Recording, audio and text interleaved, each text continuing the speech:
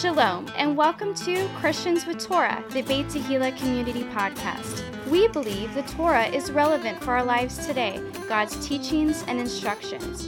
You may very well be part of the first generation to be born again, filled with the Holy Spirit, and have the Torah, a Christian with Torah. Join us as we honor the living God through the study of His Word, topical conversations, and interviews with special guests. Please welcome our hosts, Pastor Nick Plummer and Ryan Cabrera. Shalom, everybody, and welcome to Christians with Torah, the Beit Tehillah Community Podcast. I'm your co-host, Ryan Cabrera, and I'm in Studio B with Pastor Nick Plummer. Hey, Pastor Nick. It's so nice to have another studio. Yeah, isn't it? Yeah. We got some nice fake plants here today.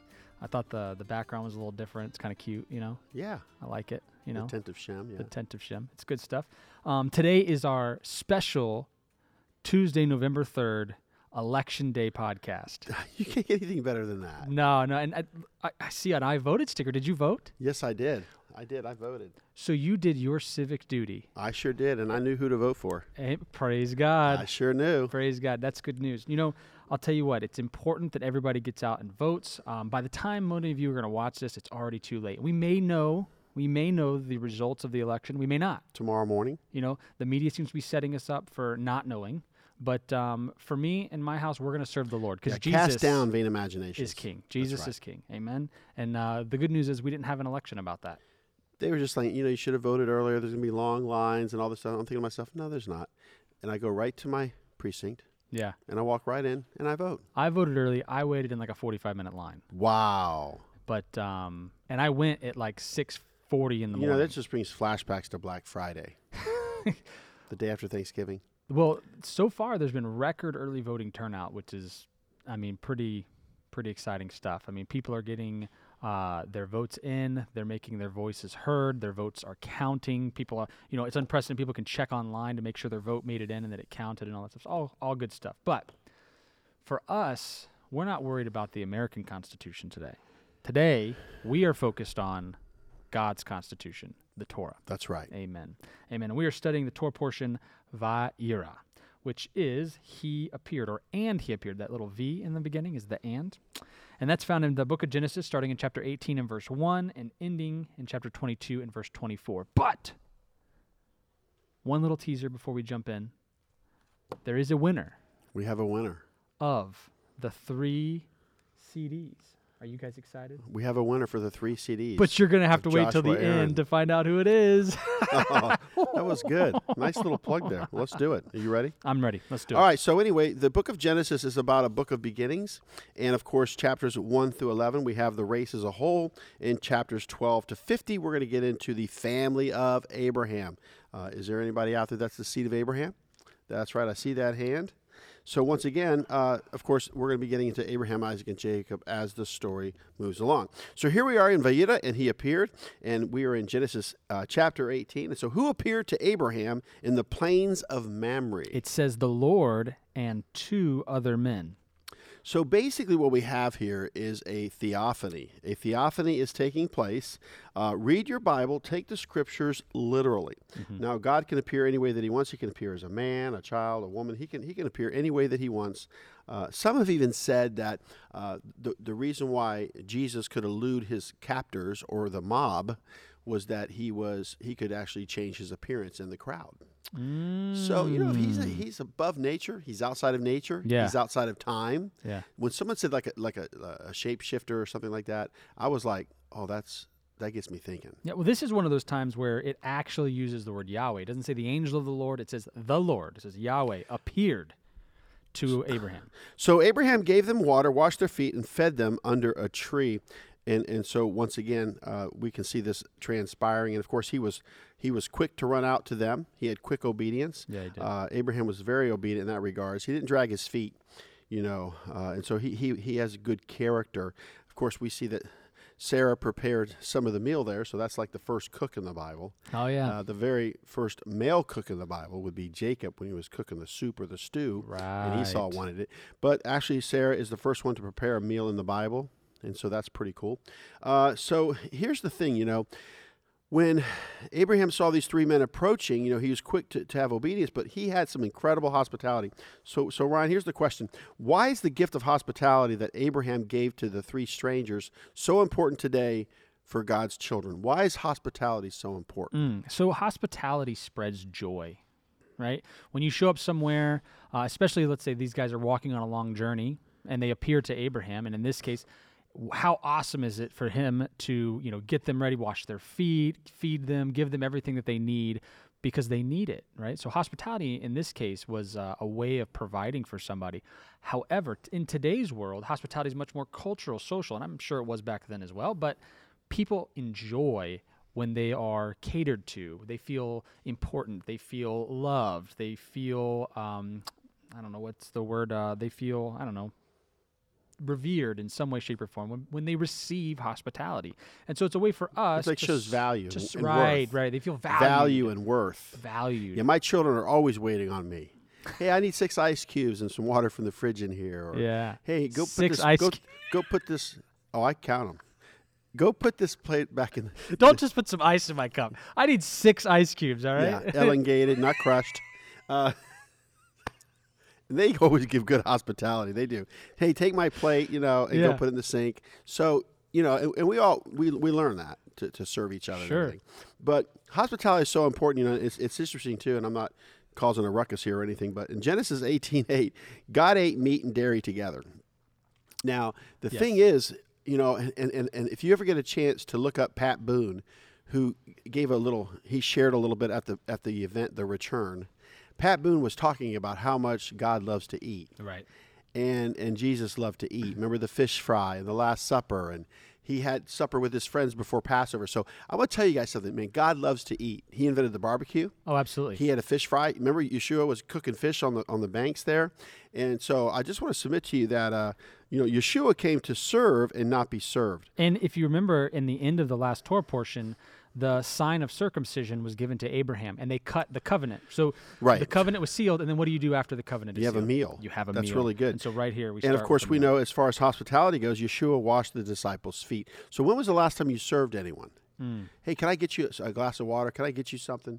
Hey, would you like something? Like my wife will go out. She'll say, hey, I'm out. Would you like something? What do we need? That's nice. Yeah. It is. So I'm only sharing this because it's so important in the times in which we live, because it gets rid of that selfish spirit. Yeah. But I love it that Yeshua washed the disciples' feet. Yeshua came to serve and not be served. And we can all practice serving at church, in our families, working as a team, working together. And, another reminder is, and I'm not going to go there, but in Exodus 19, there was this great marriage covenant through the Mosaic covenant, the giving of the Torah. Amen. And it says that God, of course, had a meal. Right. So people are the 70 elders up there. Yeah. So Nadab and Abihu were actually a part of that. So would you say it's a pattern? It's a pattern. It's a pattern. So God shows up and has a meal. So when you have food, fellowship and faith. When Yeshua shows up after being resurrected, right? What happens? They have a fish fry. That's right. On the beach. That's what I was telling you. Man, it's a pattern. And then, of course, we have the marriage supper of the Lamb. Marriage supper of the Lamb. Wow. There's something to this. So we're going to move on here. But Abraham was told that Sarah would have a son, and while she heard it in the tent door, she laughed within herself, but denied it when asked. She was afraid, but the Lord knew. So once again, this covenant is made, names are changed, and incredible things are happening. And we talk about circumstances, and we're going to even reflect on that as we move forward. So why would she laugh? I mean, what's the reason that she would laugh? 90 years old? And so does anybody listening to this, do you guys ever have anybody 90 years old that you knew that had a kid? No. I've never heard of that. We've got some people in here. That is humorous, though. So when somebody tells you that, it's such a bold, audacious promise that you would laugh at it. Like, yeah, right, So I think it's interesting that she laughs, but then she's like, "Wait a second, he just promised this guy's like the real deal, and he's saying it, so I'm gonna." Here's the interesting thing, and I want to encourage all of you that are listening. Yeah, there's judgment in the earth, but we're not appointed to God's wrath. No. But I will say this though: there is revival, there is the restitution and the restoration of all things, right? And so we're seeing a people being restored back to His Word and to what God is doing. So all of a sudden now we have this incredible event of the food and the lunch and everything and all of that, and the circumcision has already taken place. The covenant's already been made. And so why was God going to judge Sodom and Gomorrah? It says in the scripture in Genesis 18:20 that their cry was great and their sin very grievous. So here's a covenant-keeping God Yeah. saying, listen, Abraham, I'm getting ready to judge Sodom. Yeah. Now, if we let Scripture interpret Scripture, there's more to the story. If you look at Ezekiel chapter 16, verses 48 through 50, we also have some other things going on here that's told to us through the prophet Ezekiel. There was pride, fullness of bread, abundance of idleness, Not good. and neglecting the poor and needy, and then they committed abomination. So the case was being built. Yeah. You know, just like when does judgment come? It's when the cup runs over. If the cup isn't quite full yet, remember among the different ites, Yeah, I right. think it was the Amorites, The the cup's Ammonites, not yeah. yet full. Right. But when it spills over, judgment's coming. And so that's why we got to really be praying for this election and the next president or whoever it's going to be, because it is so important to make it a prayer target. You know, that the gospel would come into their path, their life. And it's so important, even for the cabinet. Pray that laborers would come into their path. But what was Abraham's question about his judgment on Sodom and Gomorrah? What a big question. Wilt thou destroy the righteous with the wicked? So in Isaiah, I think it's 118. I'll look it up here. God inspired me years ago in my apartment when I got saved he showed me this verse. It says, "Come now and let us reason together, saith the Lord. Though your sins be as scarlet, they shall be as white as snow. Though they be red like crimson, they shall be as wool." God is always wanting to reason with us, Yeah. to show us, you know, the rationality of his judgment and spiritual laws. Hey, let us reason together. I want to forgive you. I am a holy God. No sin can come in my presence. And I want to show you what it's going to take. Well, there's no doubt that he gives us the opportunity to make it right. And then he gives us another opportunity, and then finally, when, as you mentioned, that cup runs over, and then it's... Well, that's the whole thing, It's you know, done. and we can go to God about everything. So Abraham asked if God would spare the city if there were 50 righteous, and God said yes. Abraham then goes on to decrease the number of the righteous from 45 to 30 to 20, and lastly, 10. Would you spare the city if there's 10? He said yes. And that was the final number, and this is where we get the word minion, is 10. So what we know The is 10 that days of all, the 10 lost tribes. So in Yeah, order yeah, for yeah. Jews to pray publicly, they need a minion. They need 10 Yeah. for certain prayer meetings or prayer groups or prayers. So that's chapter 18. And now we're going to get into Genesis 19. God destroys Sodom and Gomorrah. So who was it that met the two angels while sitting in the gate of Sodom? Lot. Lot was at the gate. So Lot met the men. So God stayed behind and sends the two angels, and they go and they meet Lot at the gate. So here's another story unfolding right before our very eyes. You know, I don't have the reference in I think it's in one of Peter's letters. He talks about Lot was a righteous man, but he was vexed. Yes. So what does that mean, Pastor Nick? Well, this is what it means. A lot of times we put ourselves in difficult situations or circumstances that we should not have. Yeah. You know, be at the right place at the right time. So Lot invited the two angels into his house and made them a feast along with unleavened bread. So they didn't have time for the bread to rise. So they had, you know, I guess you want to call it, Triscuits. So they had a feast along with unleavened bread. When the men of Sodom circled Lot's house and called out to him that they wanted the two angels to come out so they could know them, which is an improper relationship, Lot was willing to give them his two virgin daughters instead. That's Now- that's a big statement that he was willing to give them the two virgin Yeah, daughters. because here's the thing, Ryan, is as we want to look at this. So basically, these men circle the house, and they're saying, hey, we want to know those angels Yeah. intimately. So it's called an improper relationship. We use that kind of terminology. So what comes to mind is this. So they wanted to have some kind of a relationship with these angels. Now, in Genesis 6:4, it says, there were giants in the earth in those days, and also after that, when the sons of God came in unto the daughters of men, and they bare children to them, the same became mighty men, which were of old, men of renown. Now, we know there's references in the New Testament that these angels left their first estate. They're locked up for judgment. They have chains. But once again, when the sons of God came in unto the daughters of men, and we can find this in Job as well, that these sons of God, along with Satan, come before God's throne. It's in Right. the beginning of Job. So what are you saying, Pastor Nick? What I'm saying is that there's an improper relationship going on here that they wanted to have with these angels.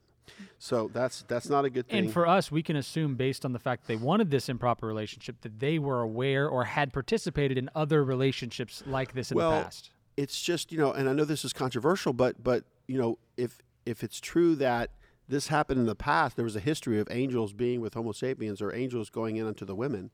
Yeah. Then this is no different. And so once again, while Lot was speaking to the crowd outside the door, they wished to do him harm as well. And so the two angels pulled Lot back into the house. And then, of course, the two angels or the two men smote the men at the door with blindness, both small and great.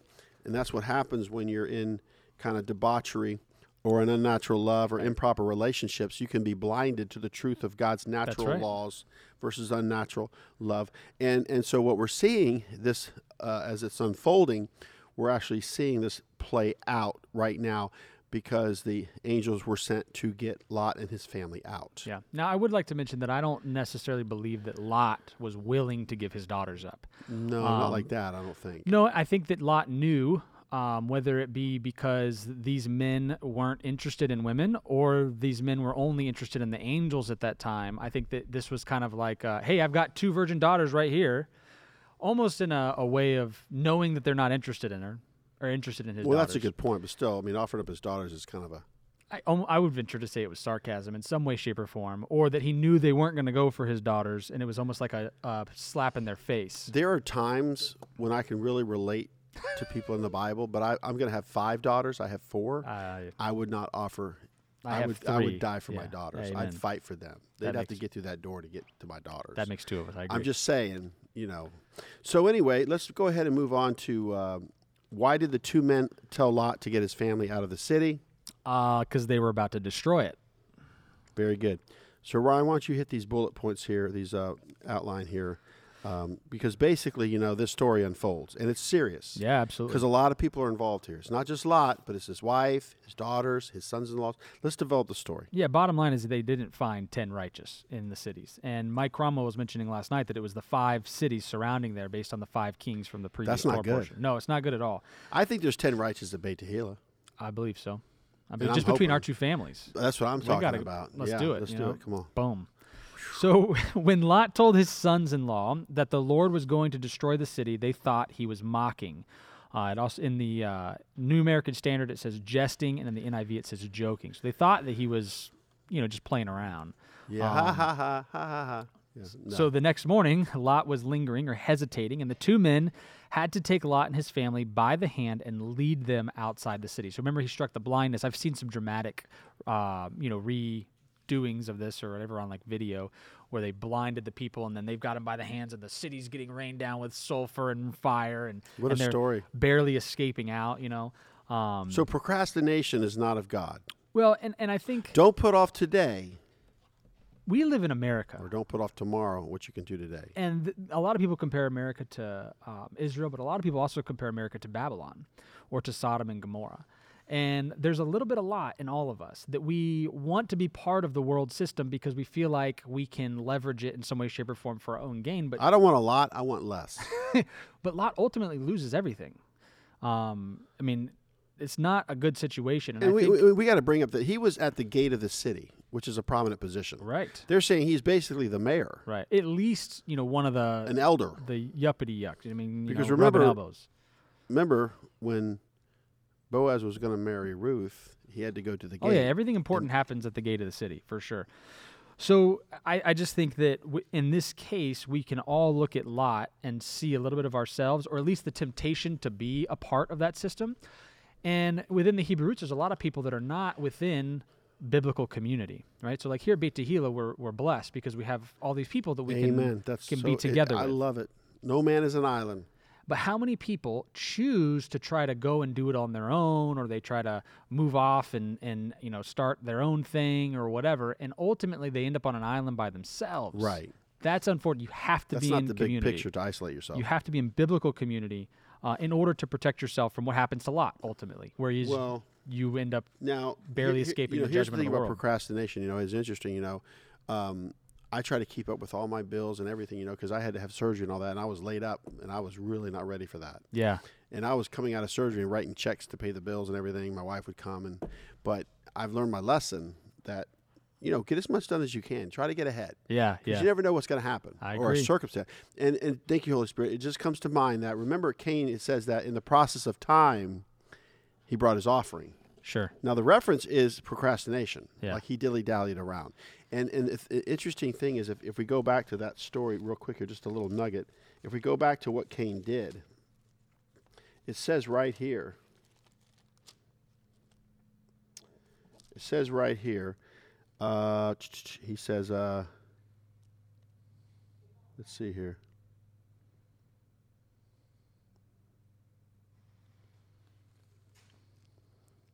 Let's see here.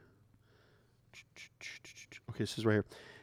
And in process of time, it came to pass that Cain brought of the fruit of the ground an offering unto. And in the process of time, in the Hebrew, it means the end of days. So it's kind of a twofold meaning here. You know, Sure. Some people will say, "Well, I'll give later."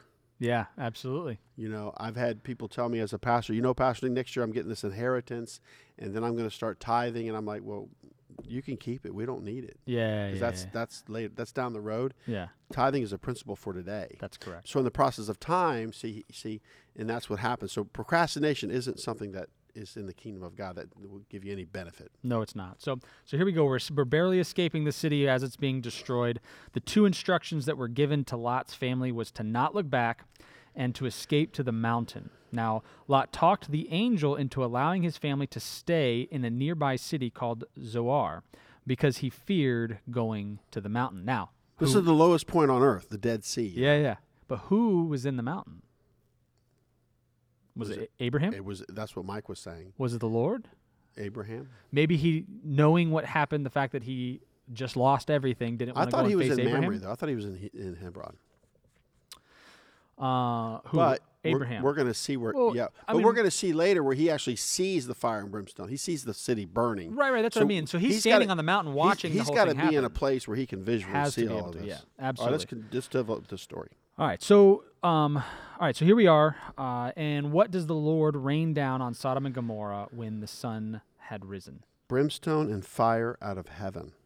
Now, there's some controversy over where exactly Sodom and Gomorrah was, but we know the Batchelder family, The Batchelders. and they actually were where the archaeologists believe this happened, and they brought back brimstone. You can find brimstone in that area, and you can see like dwelling places, like where there was a window, Oh, but it's ash and clay, and like it had been struck with immense heat. yeah. And brimstone, if you put brimstone on a quarter, it'll dissolve the quarter. Well, That's they how did that, hot right? it- I mean, yeah. I watched them do it. That Now was that's insane. that's amazing, everyone. That you just light that brimstone. It gets hot red. So- and you so it says smell right there, sulfur. What did the Lord rain down on Sodom and Gomorrah when the sun had risen? When the sun had risen, it wasn't at night.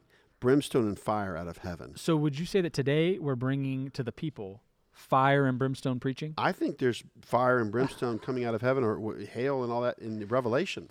You know what else we know? We know that the Lord is not going to judge the earth through a global flood ever again. So then the alternative is fire. Yeah, and that's after 1,000 years. He's Yeah. going to make a new heaven and a new earth. So the people were given the instruction, right, to escape and to not look back in Genesis 19:17. But here we go when we get to Genesis 19:26. What happens to Lot's wife when she looks back?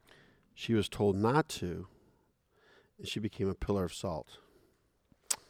Man. Don't look back, but she didn't know that. When he says, don't eat from the tree of the knowledge of good and evil, he says, when you eat from it, you will die. So the simple instructions were, don't look back. That's a song. What? I think it's by Boston. Don't Look Back. I think there's quite a few songs about don't look back. There's, I don't know what the lyrics are, but it just comes to my mind. I don't either. And it's so true. What does Paul say? I press on. I press forward. I press forward. Leaving those things, Yeah. behind. Right. Yeah. God takes a no pillar of pleasure salt. in anyone who shrinks back. No. Wow. Well, I think the point here is that, why would she look back? She knows the instructions from the angels is to not look Curiosity. back. Could be regret. It could be desire, meaning that she's losing something that she perceived was valuable to her, all of her things, and so rather than running towards the direction that the Lord is going, she's looking back, lamenting the judgment of God. We have to be on board with God's plan. God is going to bring judgment to certain things. Some of the judgment is good. Some of the judgment is not great. That's why I love the Torah. It just brings order. Well, in that vein, we have to understand that God is a righteous and a sovereign God. And so for us, we need to be on board with his plan. And when we look back and we lament God's plan, that's not a good thing. And ultimately, she ends up being turned into a pillar of salt. So Abraham looked towards Sodom and Gomorrah and saw the smoke of the country going up as the smoke of a furnace. So I can imagine God and Abraham standing there looking out over what's happening. We're not appointed to God's wrath. No. So Lot's coming out. Right. Abraham is safe. Think about today, everyone. That's a picture. You're right. We don't have to have fear. God's Yep. perfect love will cast off fear. Yep. Because we're going after the promises of God, the inheritance. We're heirs according to the kingdom. Yep. And so, but think of it this way.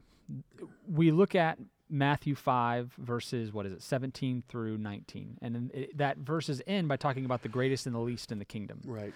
And so I see Lot as a picture of God had to literally send his angels after sign after sign after sign to come and literally grab Lot by the hand and drag him out of the city. If he has to prove a point, yeah, he will. So Lot loses everything. But here's Abraham, who doesn't enjoy the judgment that's coming on the city. No, because he knows it's coming. He was told. But Abraham's house is intact. But he was given the inside scoop. Abraham has mighty wealth. His people are safe. He's safe. And he is only seeing, what does that psalm say? He says, only with your eyes shall you see the destruction of the wicked, right? 10,000 fall at your right hand, or 1,000 fall at your left hand, and 10,000 at your right, but it will not come near you. Abraham is in that position. Why? Because of his obedience.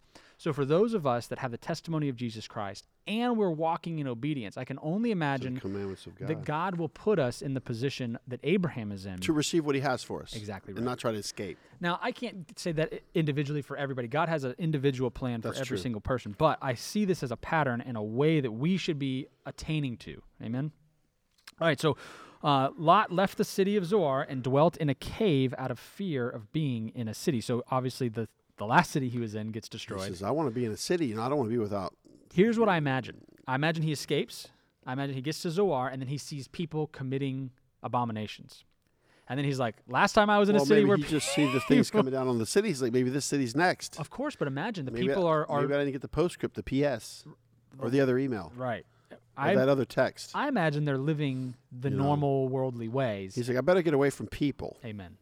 Amen. Because the judgment's coming. So he escapes out to a cave. And so what was the reason that was given for the firstborn daughter to the younger one about why they should sleep with their father after getting him drunk? Once again, an improper relationship. Amen. Just like Ham with Noah, the son, just like anything else. The situation with Sarah and Pharaoh and Yeah. Abimelech and all these stories that we're going to see.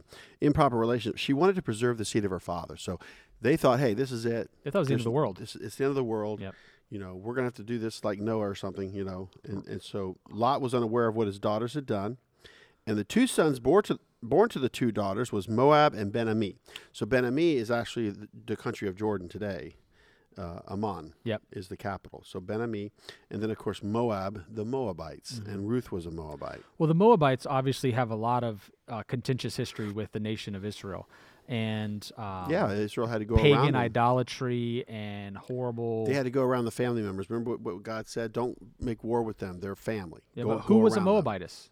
Ruth. Ruth was a Moabitess. But go around them. Don't Yeah. Sometimes with our family members, we have to go around them. Yeah. Because they're family. Yeah. We don't have to, do anything like that. So we're going to get into. Go ahead, Ryan. Genesis. We're in chapter 20 now. We did 18 and 19. We're doing well. This is about Abraham and Abimelech. This is about building relationships up with those people around you, just like Beit Tehillah in our community. So Abimelech is Abraham's powerful neighbor. He's the king of Gerar. And what was the lie that Abraham tells Abimelech, king of Gerar, to He said, take his Sarah wife was Sarah? my sister. He's done it before, right? This is the second time this has happened, correct? This guy, it is, yeah, because he went did it in down to Egypt and did it to Pharaoh. And now he did it again. And there's a little bit of Abraham in all of us as men.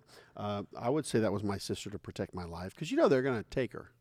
And that was the culture. If she's it would beautiful, protect, they're just going to take her. It's a human trafficking. Yeah, her life. It would See, there's protect nothing her new life. under the I would sun. do it. Nothing new under the sun. But you ain't taking my wife. If it's about my life, I'll fight. Let's do it. You ain't taking her. Well, because of the culture, that's what he said. But, they Yeah, I had get different mothers, but they had the same father. So it's Right. like a half lie. Yeah. So here's what it says. It says, King Abimelech found out that Sarah was Abraham's wife because God came to him in a dream and told him to restore her back to her husband Abraham, who God called a prophet. Now, this whole thing is interesting. We haven't gotten to the birth of Isaac yet, but I almost imagine that the reason that God comes to Abimelech at this point is because she is with child, and not just with any child, but with the promised seed of Isaac. Interesting, huh? And of course, God told Abraham about the future, so he would be considered a prophet. He would have that mental reminder, mental state or memory to say, hey, God has shown me the future. So you would be a prophet if you shared that. So when I say the reconciliation of Jews and Gentiles, I'm a prophet. Yeah. I'm telling you what God is doing. Amen. And it is happening in advance. And when I say, hey, we're going to have a Beit Tehillah Israel, it's like a prophet. Yeah. Oh, really? How do you know that? Because God showed me. Yeah. So now we move towards that. And if it doesn't come to pass, then you're a false prophet. Right. Ooh, that's a good point. It's not good. It's not good. In Genesis chapter 20, verse 11, when Abimelech confronts Abraham about the lie, what was Abraham's response? Man, he's like, surely the fear of God is not in this place, and they will slay me for my wife's sake. So he's saving his life. Yeah, Abraham obviously had some reason to believe that they would try to kill him. That was the culture back then, Right. And they're worshiping other gods. Now check this out. Not for nothing, but the last time this happened when it was with Pharaoh, Sarah was 65 years old, based on everything we can tell from the chronology of the scriptures, based on Abraham's age at the time. And that was the first time the word plague was used. This time, she's 89 or 90. So this is a good-looking woman for 90 years old. That's what I'm saying. So worried that she's got to get nabbed. Like a Raquel Welch? Yeah, I don't know. I don't even know who Raquel Welch is. I don't know. Yeah. So look good for their age. Abraham and Sarah had the same father but different mothers. So this is confirmation for us that he was, in fact, only telling a half-truth. Wow. And so Abimelech gave sheep, oxen, men servant, women servants, and 1,000 pieces of silver to Abraham. And this is what it says in chapter 20, verses 17 and 18. It says, so Abraham prayed unto God, and God healed Abimelech and his wife and his maidservants, and they bare children. For the Lord had fast closed up all the wombs of the house of Abimelech because of Sarah, Abraham's wife. What a good point, Ryan. And I want to share this with everybody that's listening or watching. This is so important that you understand two things. God has a redemptive plan in the earth today. It's always been in effect. Matter of fact, the Lamb was slain before the foundations of the earth were laid. Amen. So God has this incredible redemptive plan being unfolded before our very eyes. The question is, what part do you have in this redemptive plan? And I only say that, Ryan, because he closed up their wombs, right? Because you were messing up his plan, his covenant with Abraham. Right. So what he's saying, Pastor, what I'm saying is that, there's a lot of accusations about, in regards to replacement theology. There's this replacement theology that the church has replaced the Jewish people as the people of God now. And they missed it. They dropped the ball. Now it's the church. That's called replacement theology. Well, that is false. So what's happening is the whole house of Israel is made up of Jews and non-Jews, and everyone has a place, Ryan. That's why the Apostle Paul said that there's natural branches, but there's wild branches. Right. And so the natural branches were broken off, so the wild branches could be grafted in. So once again, we're looking at God's plan. So if God has put things in your heart and your mind as far as the Torah goes, or love for Israel, to go to Israel, or love for the Jewish people, or maybe the spirit of falafel is upon you, then you have to live this out. That good old spirit of falafel. You know what I'm saying? I tell you. So we get this package from Lev Ha'olam every month, and we give towards that, and all these goodies come in there from the land of Judea and Samaria. Yeah. And it's like, some of it's edible, some of it's art. But what I'm saying is that, wow, when you get honey from Israel and I put it in my tea, it's special to me. Absolutely. And it's from, the land of Ephraim, that area or something. It's even more special. Amen. So I'm only saying this for those of you that are listening, that you are a son and daughter of God. You are a son and daughter of the commandments. You are part of the Commonwealth of Israel, Ephesians 2. You are grafted into Romans. So once you realize this, then right actions will start coming from you as you make these choices. So once again, God has proven a point here to close up the wombs, because now, with Sarah being taken from Abraham, it breaks the covenant and the descendants to come. Right. So when she's released back to Abraham, he opens up their wombs and says, okay, now my plan can go forth. Yeah. And that's the thing that we all need to remember, that God's plan is going forth. And here's even more interesting is Abimelech gives Abraham a bunch of other things, makes him even more wealthy, and gives his wife back. When you have vision, God gives provision. Amen. You know, and I thank God for his provision for this church to still be open and operating. Well, and remember, some aren't. These things are tools. I heard this teaching, I think it might have even been through Olive Beta one time, that the land and the people and the wealth are all tools given to Abraham, given to Jacob, given That's to these good. men. That these are not the end Right. result. Those are tools for God's end result. So we've done chapters 18, 19, and 20. Now, in chapter 21, Isaac is born. Hallelujah. And so what was the name given to the son born to Abraham and Sarah, and what does it mean? It's Yitzhak, Yeah. and that means laughter. Laughter. So there's Abraham, Isaac, and there's going to be Jacob. So Isaac is in the middle. Mm-hmm. He's like the meat of the sandwich of the patriarchs, you know. He's the meat, Yeah. like Leviticus. Yeah. Yeah, you know, just like Leviticus. what's so cool is he's a miracle child, right? Because Right. he's born in the old age of both Abraham and Sarah. And so his name is Laughter. Why? Because this is such a bold thing that when Right. you tell this story, people are going to be like, he was born to Sarah at 90 years old? It's laughter, you know, because It God is. takes the foolish things to confound the wise. He does. And so Abraham circumcised Isaac 8 days after his birth.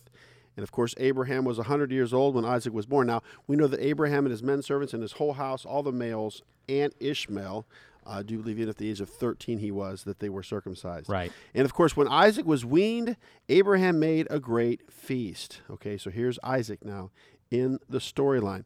And so once you have the heir growing up, and you have Ishmael and Hagar as well in the same house, it's called a mixed family. Mm-hmm.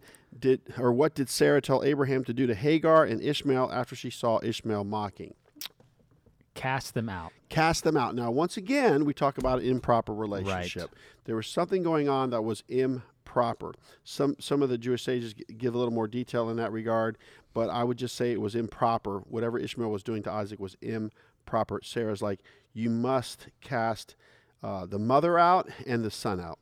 And then, of course, we have this in Genesis 21, verse 12. And God said unto Abraham, let it not be grievous in thy sight because of the lad and because of thy bondwoman. And all that Sarah hath said unto thee, hearken unto her voice, for in Isaac shall thy seed be called. Now, the Arabs are not going to heed that verse. They're going to say Ishmael's the rightful heir. We don't have time to develop that Right, of course. storyline, but I can understand on a technicality that Abraham and Hagar brought forth the firstborn of course, Ishmael. But I will say that when the covenant was made, it was made with Abraham and Sarah.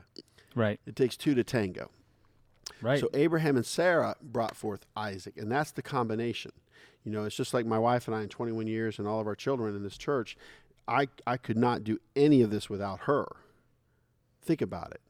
What could I possibly be doing by myself right now that would be greater than this? Nothing. Having the right woman, Oh, yeah. the woman makes the man great. So once again, you know, so God told Abraham that he was going to make Ishmael a nation. He's letting him know, hey, it's going to be okay. I'm divvying this thing up. I know what I'm doing. Abraham gave Hagar bread and a bottle of water and sent her away with Ishmael. So she wandered in the wilderness of Beersheba, and when she ran out of water, she cast her son under one of the shrubs. I've had the privilege of going to Beersheba twice. I think it's one of the 5th largest cities in Israel. It's the south part of the Promised Land because it'll always say from Dan to Beersheba. And so here we have this story unfolding. And God heard Hagar's cry along with Ishmael's and provided her with a well of water. And God was with Ishmael as he grew in the wilderness, and he became an archer. And Ishmael dwelt in the wilderness of Paran, and his mother took him a wife out of Egypt. And once again, he is going to be unequally yoked, like Esau marrying those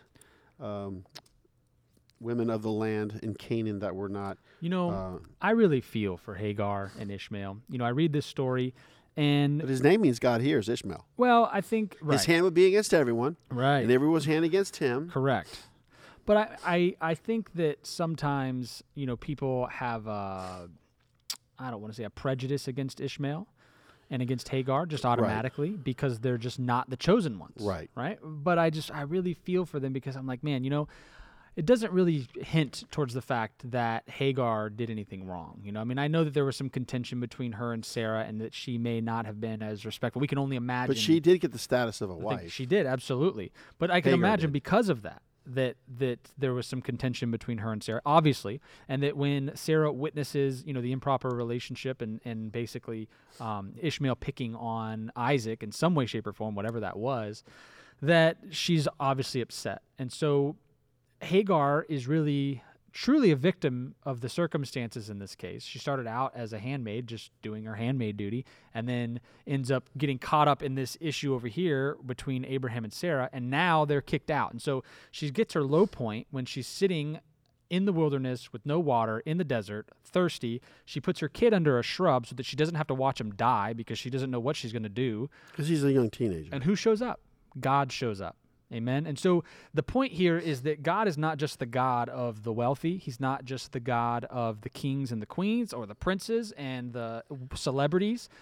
God is the God of everybody, every man, woman, and child on the earth. And he sees the circumstances that we're in, and he hears us. Amen.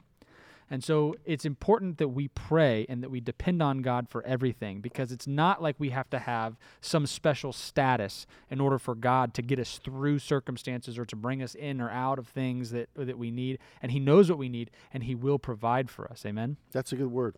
So let's move on with Abraham makes an agreement with Abimelech. So once again, all these incredible promises were made to Abraham. He has a son now. He has to cast one out. Also the wife status of Hagar, which is understandable. But now all of a sudden he's going to have to deal with some problems that are within his community. Outside of his home, this is, of course, Abraham makes an agreement with Abimelech. So Abimelech and Phicol, the chief captain of the host, said to Abraham, God is with thee in all that thou doest. And so Abimelech wanted Abraham to swear that he would not deal with him falsely up to 3 generations, and he agreed. Like, listen, you're very prominent, you're very wealthy, you're well-to-do. He probably had the fear of God on him too. This guy's a force to be reckoned with or whatever. Yeah. So he's trying to make an agreement with him. And of course, Abraham reproved Abimelech because of a well of water which Abimelech's servants had violently taken away from him. And Abimelech said he was not aware of the incident. Now, he could have been, or he not could have been. But he says, I wasn't aware of that. He's like, hey, listen, you want to make an agreement with me, but your people took a well from me. So now there's going to be a response. It's the art of the deal. Trump comes into the room, and now he listen, says, we're going to make a deal. It's going to be huge. Listen, Abimelech, this is tremendous. Yeah. So he wasn't aware of the incident. So Abraham took sheep, oxen, and gave them to Abimelech for a covenant. He says, all right, you're coming to me. You want to make this agreement? Oh, by the way, you guys took a well from me, but this is what we'll do. So this is what he did. He took sheep, oxen, and gave them to Abimelech for a covenant. Abraham also gave 7 ewe lambs to Abimelech to establish that the well that was taken from him belonged to him. So even Abraham went above and beyond. Yeah. Okay, Abraham also gave 7 ewe lambs to Abimelech to establish that the well that was taken from him belonged to him. He's like, listen, this well was mine. You're not knowing anything about this. You don't know that happened. But that is my well. I'm going to tell you right now, and I'm going to give you the value of that to show you that value of that well. I'm going to give you 7 I'm going to give you lambs. something that proves that I value it. I value it. Yeah. So this covenant was made in Beer-sheva. So here's a good question, Ryan, and you're a businessman. You have a business. Not just for business, but why is it important to make agreements with those that come into our life, like those that are around us? Why is it important to make an agreement? Well, like an understanding or communication. One of the foundational principles of a biblical understanding and a biblical worldview is the idea of free will. Everybody has free will. Right. Everybody has the right given by God to make their own decisions for their own lives. And as long as those decisions don't negatively affect those around them, then they're free to kind of be who they are, believe how they want, and all of that.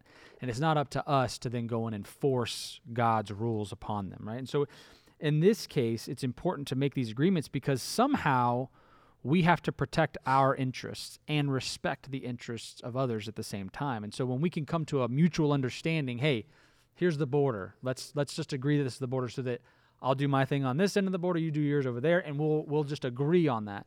Without that mutual agreement, then when something happens, you can't really say much, right? So it's like the idea of unmet expectations in any relationship. If I didn't express my expectations to you, then when you don't meet those expectations, I can't be mad at you. I never told you that I had these expectations in the first place. And so making expectations known, making an agreement on where the boundaries are going to be is very important for successful relationships. No, that's good, Ryan. So the question is, why is it important to make agreements with those that come into our life? Right. So I live on Lithia Pinecrest Road. So I've had candidates approach me that were Christian conservative, yeah, Republican. I vetted them. I looked at them. They asked if they could put their sign out in front of my personal home or whatever, where I live. Yeah. So I said, yeah, I was in agreement. Sure. So they approached me. Right. So the situation even happened with another candidate. He said, listen, I know that you did this for this candidate. Mm-hmm. Would you do this for me? Right. So he approached me, and I didn't just say yes in agreement. I had to think it over and say, okay, well, let's vet this person. Let's look at the picture. And I said, yeah, you can do that. But see, now I'm in agreement.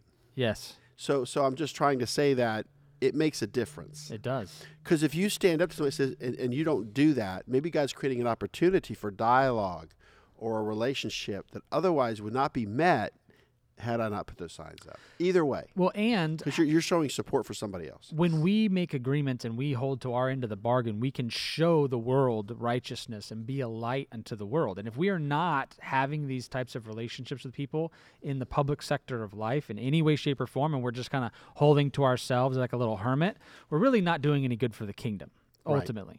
Right. So we're going to get into this last chapter. It's really great. This is a big chapter. I'm going to let Ryan take it over here. This is Genesis chapter 22. And, of course, it's all about God tests Abraham. So another circumstance. Here we go. Yeah, this could also be called the Amidah. Or no, the Akedah. Sorry. The Amidah is a prayer. The Akedah. So in chapter 22, what did God tell Abraham to do to his son Isaac, and where did he tell him to go?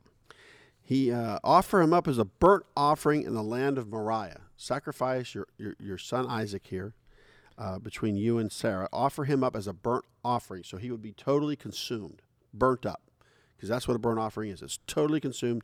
You don't get any of the meat, the hide, nothing, the bones. Just the whole thing is consumed. That's what a burnt offering is. That's what he says I want you to do. So then all of this time, right, we've now sent off his only other possible heir, Ishmael, right? Gone. Yeah, and Eliezer was just a servant. Eliezer, his we're going to see steward. that.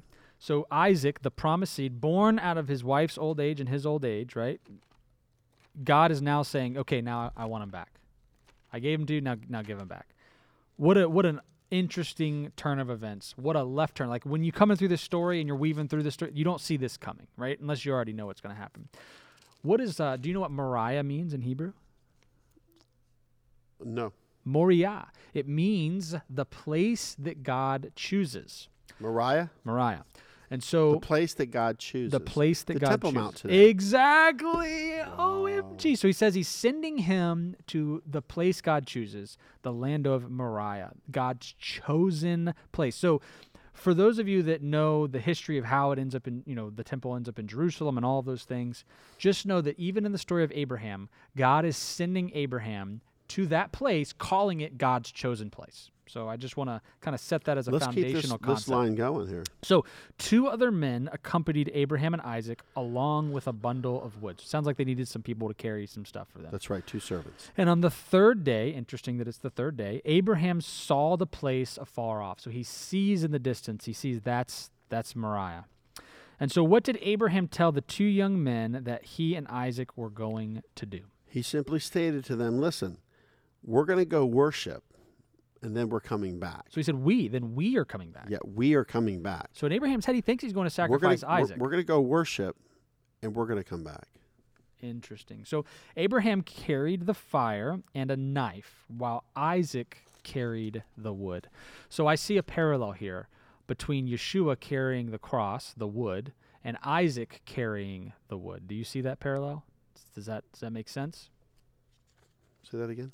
I see a parallel between Jesus carrying the cross and Isaac carrying the wood. Wow, there you go. So the very thing that he's going to be sacrificed on, he's carrying up the mountain. That's good. Whereas the tools of his actual demise are being carried by Abraham. So while they're going up the mountain in Genesis chapter 22, verses 7 and 8, what question did Isaac ask his father, and what was Abraham's response? Well, he says, where is the lamb for a burnt offering? Right? And this was Abraham's response. God will provide himself a lamb for a burnt offering. So that's interesting. So God will provide himself? He must have a revelation then. He'll provide himself? Because Abraham's got the fire and the knife. Yeah. And Isaac's got the wood. And this is all about sacrifice. And he's like, yeah. I don't see a lamb. Where's the animal? It's interesting. That's interesting. So he doesn't see it. He's starting to kind of get the idea of what's going on. And he's a teenager. He's not some little lad. He's not some little boy. No, he's in his 30s. You think he's that old? Oh, absolutely. Wow. Yeah, when you go through the chronological order so he's ages, older. He's in between. He's not some little boy. Well, that's the wrong depiction, isn't it? The general consensus based on the scriptures is that he was 37. And he had to consent to this. But we know that he's anywhere between 30 and 37. So when you take age of accountability. So here's another comparison, right? How old was Yeshua? He was 33, right? So he's right around the same age Yeshua was. That's good. So we're looking at this basically a prophetic picture of what is to come for Yeshua. So it says here, though, that God will provide himself a lamb. And if you study that out, it could be a play on words. God will provide for himself a lamb, or he will provide actually himself, meaning God himself comes in the flesh. God himself, Yeshua. And provides it. And provides himself as a lamb. So after Abraham built an altar and put the wood on it, he bound Isaac and placed him on the altar. All right, things are getting serious. This is, at first this was cute, but now, like, when you tie Isaac up, if I'm Isaac, I'm like, I don't. What obedience, though, that Isaac had toward Abraham. Insane. I got to try to get my kids to take out the trash. Yeah, this honor. Yes, absolutely. I mean, he bound him up. Faith. On the wood. Yeah, and on the wood. I mean, he's got fire and a knife, and he binds him up on the wood, and I'm sure he's just looking at the dad. Yeah. Or maybe he's on the other side of him. Yeah. I don't know how that looks. He probably was behind him or something. I don't know. It doesn't look good. I don't think I would be the son and want to see the knife coming down on me. No. So that's the whole thing, though. Let's finish the story. So here we go. So Abraham stretches forth his hand to slay his son with a knife, and the angel of the Lord called out to him to stop him. God's never late. So he's right here and stop. Oh, okay. All right. He was going to do it. I mean, we're talking last second. He didn't pace. He wasn't thinking about it. He didn't sit on a rock. He did everything that he was asked to do. God. And it's really not that difficult, is it? Let's just do what God's asked us to do. This is pretty difficult. No, that's a hard thing to have to do. But he was given those instructions. So Yeah. does he have to try to figure it out? Yeah. No, like when the Lord told me Judah approaches Joseph, that Torah portion, right? You're right. He told me, he says, the Jews are going to start calling you. Let them come. Let them come. And it happened. Yeah. That's all I had to do was let them come. That's a good word. It is a good word. I think about, I have one son, right? He's also my oldest child. So I look at this and I'm just like, man. This is it. That's all I got. When you think about Abraham in this position, it's beyond. It's a miracle to have him, and now you want to take him? Yeah. Boy, that shows God's sovereignty, though. I wouldn't have made it to Moriah, right? Like you're saying. We can't speculate because when we talk to Abraham, he's going to tell us the truth, though. See, we think, Abraham this and Abraham that. Yeah. He knew it was all going to work out. He's probably going to say, I had no idea. I mean, he could say, I just kind of blacked out or or whatever. But he's going to be like, I didn't think about it. I just did it. Because if I thought about it, I might not do it. Abraham had real faith. So think about these people that we're going to get the real story. There'll be no fake news in heaven. Yeah. So here's the cool part. So the angel stops him at the last second, which obviously is a relief to Abraham at this point. Right. And lo and behold, a ram caught in a thicket was used as a substitute for a burnt offering. In a thicket, like Mike said, the crown of thorns. Interesting. Yeah. So a thicket is like thorns and thistles. So this ram was caught in a thicket with its horns. And I have animals, and I have untangled animals. They go through my woods or whatever, sheep or goats, and they get caught up in vines and stuff like that. Literally caught in a thicket. I've done that. So this is not like how's the ram going to get caught? Well, trust me, they get caught. They do. Now, because of this, Abraham called the place Jehovah Jireh or Yahweh Yireh, which means the Lord will see or the Lord will provide. He's going to do it. It's his plan. And he does it goes back. This is all about spiritual laws too. Amen. And so because of Abraham's obedience, his seed will be like the stars of the heaven, the sands of the seashore, and possess the gate of his enemies, and all nations of the earth will be blessed. Hallelujah. You know, this is some real faith, and it's awesome to have a patriarch, a father who has gone before us and has been a shining example for us. Because not all of us look at our earthly fathers, our earthly grandfathers, and have this type of a shining example. But if we are in Christ, then we are the seed of Abraham, and we can look to Abraham as a good shining example for us to be like him and to have the faith of Abraham. That's good. That's a good word. So Abraham returns back to the two young men, and they return back to Beersheba. So what happened? His prophecy came true. We will return, and they, in fact, and some did say return. that maybe he believed in resurrection, that if I kill my son, God's still going to bring him back because he promised me. So this is all speculation. Yeah, that's You know. right. That's right. And so Abraham returns back, and then here's the question. How is the binding of Isaac, the son of Abraham, a picture of Yeshua, the Son of God? All right, I just have two verses that I let's want to hear share. John 1:29, here's John the Baptist. The next day John seeth Jesus coming unto him, and saith, Behold the Lamb of God, which taketh away the sin of the world. The sin. Wow. Hallelujah. Eating from the tree of the knowledge of good and evil, I believe, that's sin. And then, of course, we know that Yeshua died on the cross because of adultery. Yep. Because we broke covenant. So that's that verse. And then, of course, the famous verse, and you'll see this in any football game, except today. Well, with these cardboard cutouts that they're putting out in the stands, why can't you put out a John 3:16? Why not? For God so loved the world that he gave his only begotten Son, that whosoever believeth in him should not perish, but have everlasting life. So, his only begotten Son. You know, among the Arabs, even in the Dome of the Rock, and I actually saw a sign that God has no sons and begets no sons. Right. So they're basically mocking this statement in the Scriptures, that he has no son, he begets no son. And so that's the thing about Christianity, that we believe that Jesus is the Son of God, but he is God. So when you see the word here, the only begotten son, that's the only begotten son between Abraham and Sarah, not just Ishmael. His only begotten son between Abraham and Sarah. See? Right. Well, and it says that, right? I mean, I think one of the big verses is chapter 21 in verse 12 that ends, it says, in Isaac shall thy seed be called. So when we talk about the seed of Abraham, we're referring to Isaac. Absolutely. And I want to remind all of you that the binding of Isaac is called the Akedah, and it's read on the second day of Yom Teruah. Now, Yom Teruah is celebrated for one day, but in the Hebrew calendar, they celebrate it for 2 days, whether you're outside the land of Israel or in the land of Israel. And I want to say to you that Genesis chapter 22, the binding of Isaac, is the reading of the Scriptures in the 7th month in the Hebrew calendar on the first day. So what a revelation for the Jewish people to read this every year, the binding of Isaac, that he was going to offer up his son and that he didn't have to. And so we have, of course, in closing here, Nahor's family genealogy, who of course was Abraham's brother, Nahor's family genealogy. Now,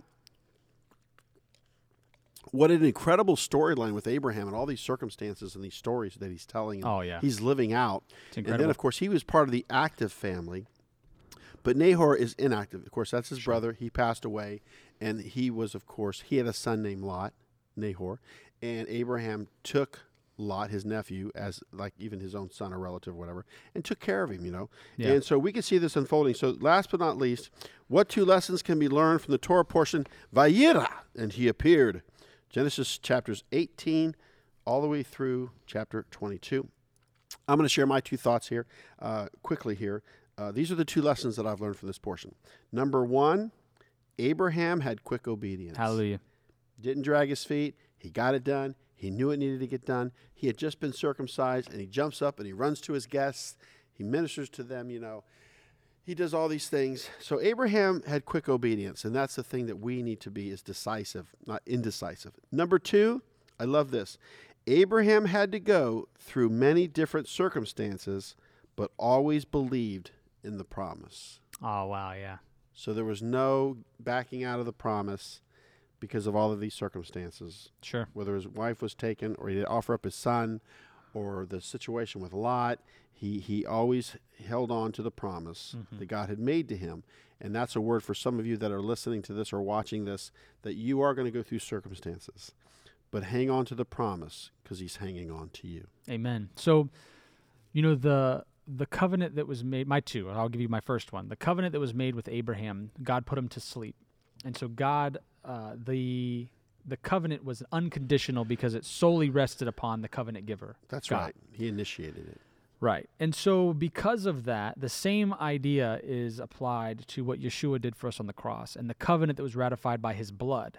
And what he did for us is unconditional, meaning we just have to believe and have faith to receive the covenant. So the same thing with Abraham's covenant is the same thing with the covenant with Yeshua. That's right. And so I think the big deal here for us is that God loves us so much that he won't even allow us to get in our own way. That's true. Right? And when we think about it, I look at the contrast between Abraham and Lot, and I say, be like Abraham.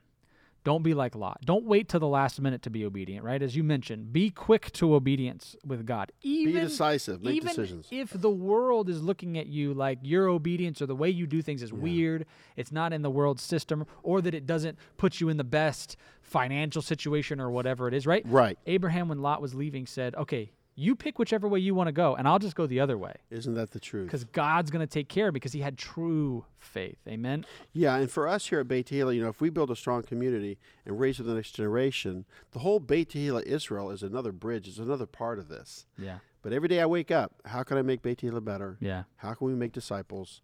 Can we get people to serve or share the vision and the load? Yeah, absolutely. That's what I live for. So I don't have to worry about freelancing or anything else. That's what I focus on. Yep. So my second point, which kind of goes along with my first point, is Genesis chapter 22, verses 17 and 18. Abraham has passed the test. And it says this. It says, well, we'll do 16 through 18. It says, so God speaking to him and said, by myself have I sworn, saith the Lord, for because thou hast done this thing and hast not withheld thy son, thine only son, that in blessing I will bless thee, and in multiplying I will multiply thy seed as the stars of the heaven and as the sand is upon the seashore. And thy seed shall possess the gate of his enemies. And in thy seed shall all the nations of the earth be blessed, because thou hast obeyed my voice. So let me ask you a question today. Is the enemy at the gate? We need to take the gate back and Amen. be gatekeepers. That's right. Doesn't it say in Psalm 127 that our children will speak to the enemies in the gate? It does.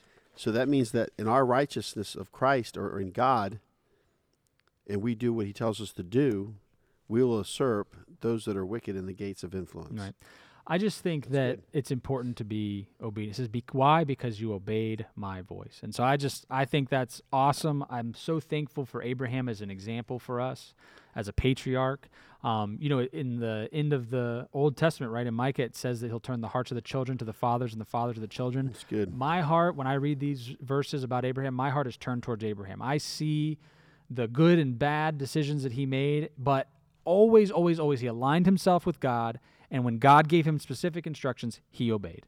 Period, end of story. And so we can make other, And I think God reveals himself in deeper levels as we move absolutely. down the line, because doesn't it say that he showed himself to Moses more than he even did to Abraham? That's right, yeah. So tell us who the...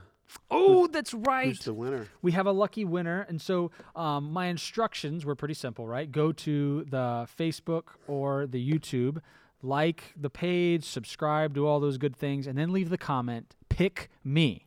Yeah, the comment, pick me. And so out of the qualified folks, we did our drawing, and guess what? Miss Deborah Lewis. Debbie Lewis is our lucky winner. Debbie Lewis, come on down. That's what I'm talking about. And Woo! so we have Joshua Aaron. We have These 3 are great. CDs. These are great CDs. We have Every Tribe, Who Yavo, or He Will Come, and we have You Are Holy. And so these are 3 great CDs. That will be mailed to you. They will be. We will get them mailed out to you. We love you, Debbie. We miss you also, by the way. Yes. And her mother. Yeah, and Bobby, And right? Bobby. And Bobby. And so we'll get these sent out. I'm going to have other giveaways in future podcasts, and so I hope that you guys will listen so that you guys get the opportunity to win some cool giveaways and stuff like that. But as you guys know, we're trying to get the word out that the Torah is relevant for today. We need your help. Like, subscribe, share. Actually, if you could do anything for me, is to share the videos either through the YouTube or through the Facebook page. It would be very helpful. That's awesome. So let's pray. Father, we just thank you for this incredible time together as we got into the Word got into us. Father, may you be glorified. May your Son Yeshua be lifted up so that all men, women, and children may be drawn unto him, for he is the root of the olive tree of Israel. And so, Father, we want to thank you for all the listeners and those that watch this, Father, that they'll be changed. They are sons and daughters of God, that they're good enough and that you love them. And, Father, you are putting together this great mishpachah, which is, of course, the family in Hebrew. You're putting it together, and we just rejoice to see it in our day. In Yeshua's name we pray. Amen. Amen. Hallelujah. All right, guys. Thank you guys for watching and listening. Have a great week.